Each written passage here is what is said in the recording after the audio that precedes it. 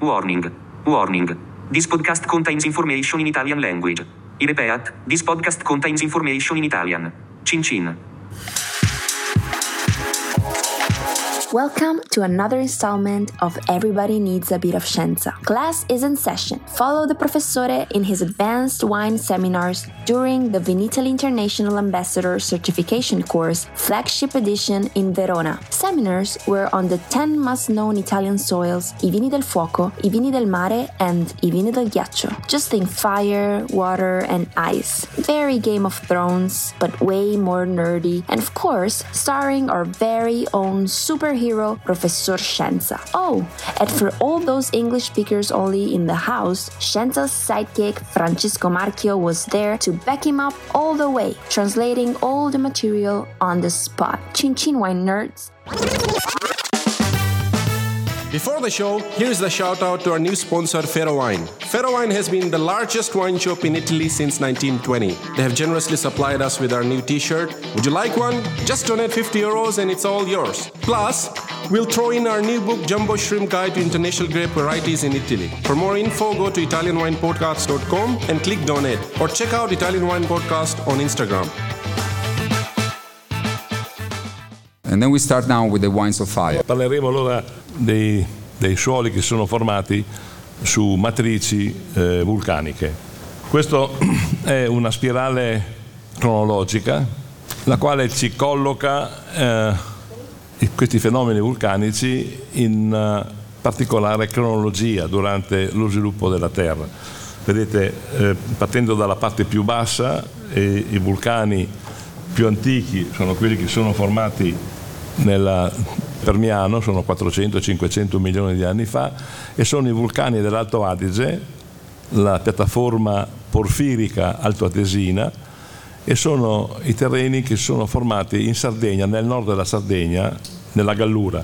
Quelli dell'Alto Adige sono porfidi, quelli della Sardegna sono graniti. Dal punto di vista chimico sono praticamente le stesse sostanze. Cambiano dal punto di vista cristallografico, cioè i cristalli che formano la struttura di un granito o di un porfido sono diversi, ma la composizione dei tre costituenti, diciamo così, dei porfidi e graniti sono gli stessi. Poi abbiamo un periodo in cui non abbiamo avuto nessun fenomeno vulcanico, per arrivare poi ad altre due fasi, una nell'era terziaria, quindi circa più o meno, vedete, dagli 80 ai 90 ai 50 milioni di anni fa, in cui abbiamo il Soave, la Lessinia, tutta la parte, diciamo così, di Verona e della Valpolicella, una parte della Valpolicella, la parte orientale della Valpolicella. E poi abbiamo invece la grande massa dei vulcani recenti cosiddetti, recenti perché si sono sviluppati nell'era quaternaria. La quaternaria è di 2, 3, 4 milioni, si arriva fino a 500.000 anni, insomma, quindi più vicina a noi da un punto di vista temporale. Qui abbiamo la gran parte dei vulcani del centro-sud dell'Italia. Vedete, abbiamo, a parte i Colli Euganei, che sono una cosa particolare, abbiamo l'Etna, il Vulture, Taurasi, Castelli Romani, cioè tutta una serie di vulcani che danno origine poi a suoli molto importanti dal punto di vista del vino. Yeah, this is the volcanic soil spiral, and I found it is very useful because it gives you the idea where to locate the different type of volcanic soil in terms of the time they were formed. So the oldest one are those from Alto Adige and the Dolomites, and the Sardinia, we talk about Gallura, the north of Sardinia, and these are started 500 million years ago to 250. Then those are, for a long time there were no volcanic activities. The next one is in the tertiary, started 65 million years ago, and here we are in Soave, Valpolicella and Lessinia. And the most very recent one are in the Quaternary, started 2 million years ago, and except with the Colli Euganei, they're all located in South Italy, Etna, Vulture, Taurasi and also Castelli Romani in Lazio. Ecco, noi possiamo distinguere allora i vulcani italiani che danno origine a suoli vitati in due grandi gruppi, un gruppo cosiddetto dei vulcani antichi e un gruppo dei vulcani recenti. Questa distinzione non è una distinzione accademica, è una distinzione importante perché l'origine di questi vulcani è molto diversa.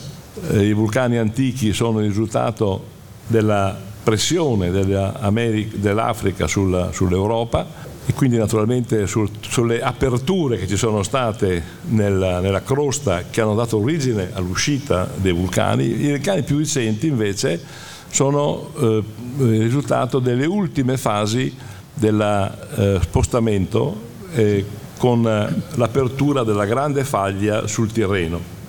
La faglia sul Tirreno, quella che poi dà origine purtroppo anche a molti terremoti, che ha dato la possibilità a questi vulcani di uscire.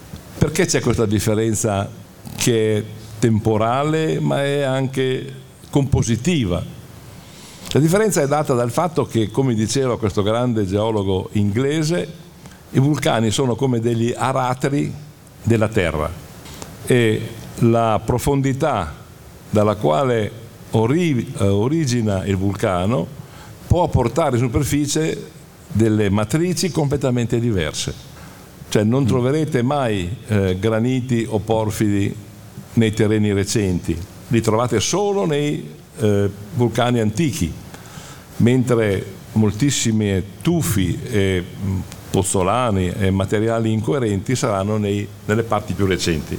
This slide shows that basically the professor divided Italy in two, the old part, which is mainly on the north part of Italy, except of Gallura, and then the most recent volcanic area, which is in the south. The holes in soil were generated by the earth core, an opening in the earth core. So basically the magma came up and created the volcano, to simplify. And instead the recent one, they are due to a fracture in the earth core generated by the push, once again, of the African plaque. So they are much more recent, as we already said before. And these are the Vesuvio, Etna, and Lazio, as we mentioned. You need to, you put in an image, which is, I kind of like that. It's you need to imagine like a plug, basically dig into the soil, and what came up from the soil is not always one thing. It's a mix of different things. That's how the soil are so complex, especially when we talk about volcanic soil. And then I think we need to talk about the basalti and pyroclasti, if you want to say something about that. Ci sono poi origini molto diverse dei suoli. Una cosa sono i suoli che derivano da lava, una cosa sono i suoli che derivano da materiali piroclastici, cioè lanciati, lo vedete? Questi sono i due esempi. I materiali da lava escono le lave dal cono del vulcano e poi scendendo si raffreddano, danno origine a delle rocce molto, molto dure, molto forti. Mentre l'esplosione piroclastica, nella fase esplosiva, il vulcano lancia in alto molti materiali incoerenti. Pensate alle ceneri, alle polveri, alle bombe, ai lapilli, tutto un materiale che poi precipita, si deposita, ma la cosa importante è che questo materiale nel corso dei millenni o dei milioni degli anni poi litizza, cioè diventa compatto, diventa duro. Cioè questo materiale che è apparentemente molto così sciolto, un po' alla volta dà origine al tufo, che può essere tagliato, che può essere usato anche per fare delle abitazioni, ma in origine era praticamente sabbia, era polvere. Yeah, so the volcano can be formed basically in two ways. One is the lava flow, that it's very spectacular to see, and the other one is the pyroclastic material. So pyroclastic material are various material, ash and rocks that will ejected from the volcano. It's very interesting, the pyroclastic material. When you see a soil made of pyroclastic material, a geology will understand right away, and we will have some picture later. Basically, they are compacted among the years. Every eruption is a layer. So every single layer, they can actually identify a different eruption. And it's, yes. Ecco, vedete, questo è un esempio classico di materiali che sono il risultato di diverse esplosioni. Ogni colore, praticamente ogni orizzonte è il risultato di diverse esplosioni, perché è costituito da materiali che sono stati presi nella profondità in punti diversi e portati poi in superficie. Quindi sono materiali che erano polveri, che erano incoerenti, che poi nel tempo si sono litizzati, sono diventati rocce. Yeah, so this is the picture. So these were all material that they start as a dust, and then they compact and they became, each layer is an eruption. The pozzolana, it's a melt pyroclast of various origin, and the tuff has at least 75% made of ash. So this is really coming for the pyroclastic explosion. One thing I want to add about this is this is important, because the vine roots can go deeper in this type of soil because the soil is light. È un suolo leggero, appena detto. Sì. It's a light soil, so it's... Sono i suoli dell'Italia centrale, i suoli di Castelli Romani, i suoli anche delle isole, per esempio, non so, di La Sissalina, per esempio. Sono moltissimi suoli anche di certe zone della Campania, le zone dei Campi Flegrei, cioè dove c'è stata questa esplosione di materiali incoerenti. I suoli sono molto leggeri, dove invece ci sono porfidi o graniti le cose sono diverse, abbiamo una sabbia più pesante. Questi sono invece un esempio di formazioni che si sono consolidate da lava. Sono graniti, sono porfidi quarziferi ricchi di quarzo, che sono caratteristici della zona dell'Alto Adige, e in questo caso particolare hanno un aspetto colonnare, vedete, come delle colonne, grandi colonne. Perché questo? Perché molto spesso molti fenomeni vulcanici sono avvenuti sotto acqua, si chiamano fenomeni vulcanici intrusivi, perché la lava non è uscita, è rimasta sotto acqua.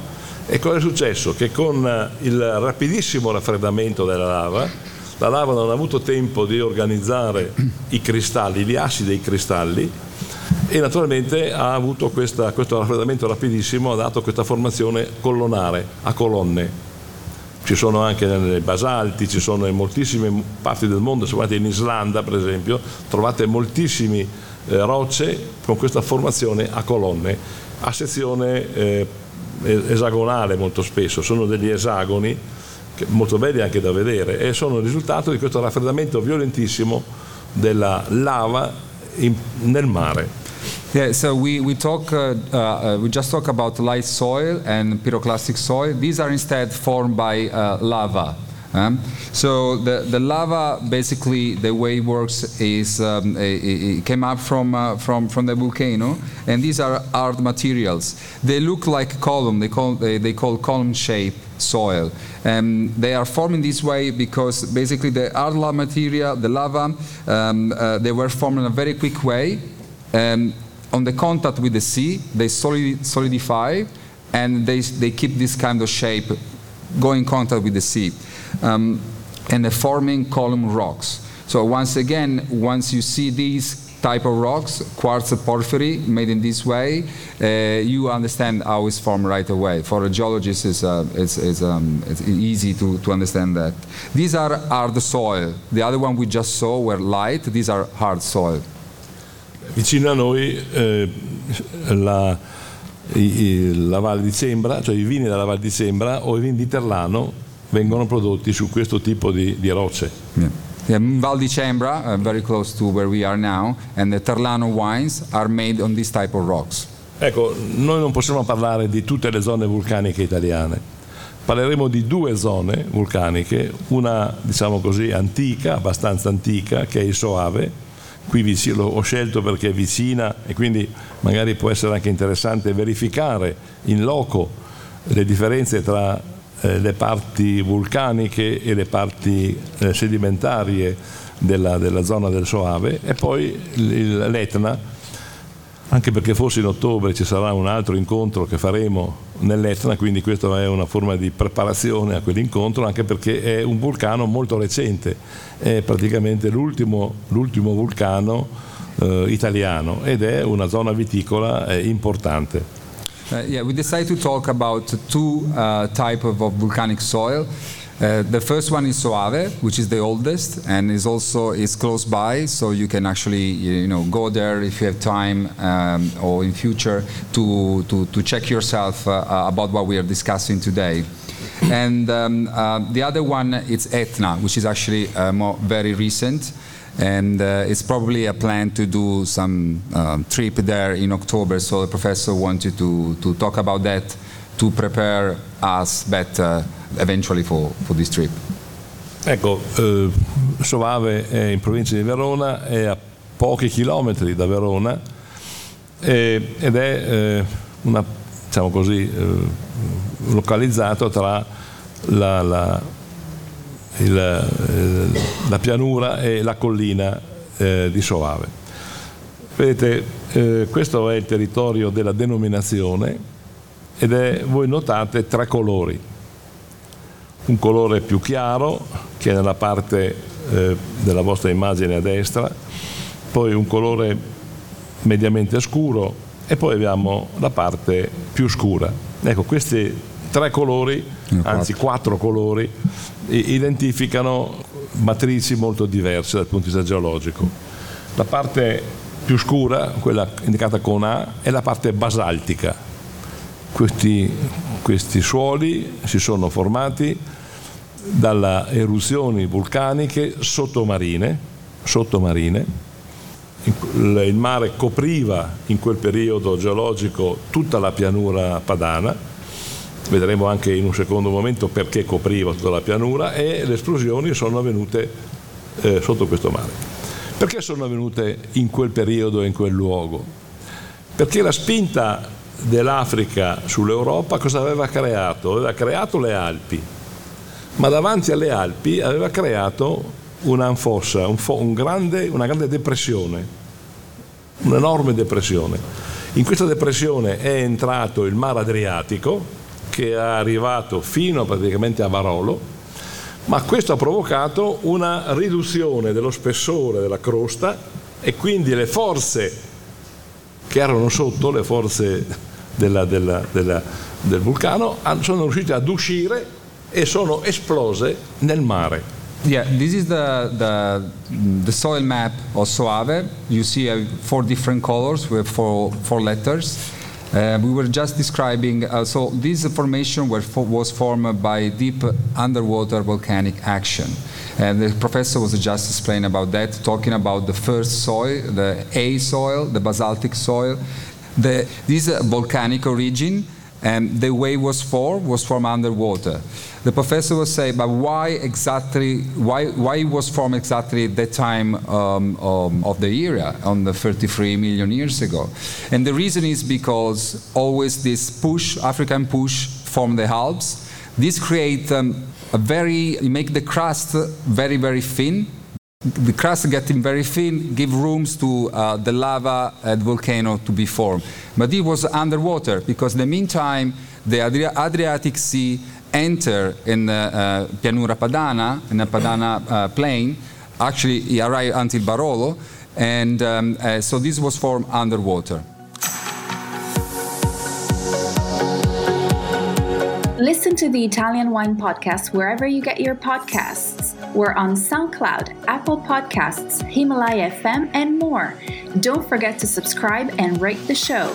If you enjoy listening, please consider donating through ItalianWinePodcast.com. Any amount helps cover equipment, production, and publication costs. Until next time, cin cin.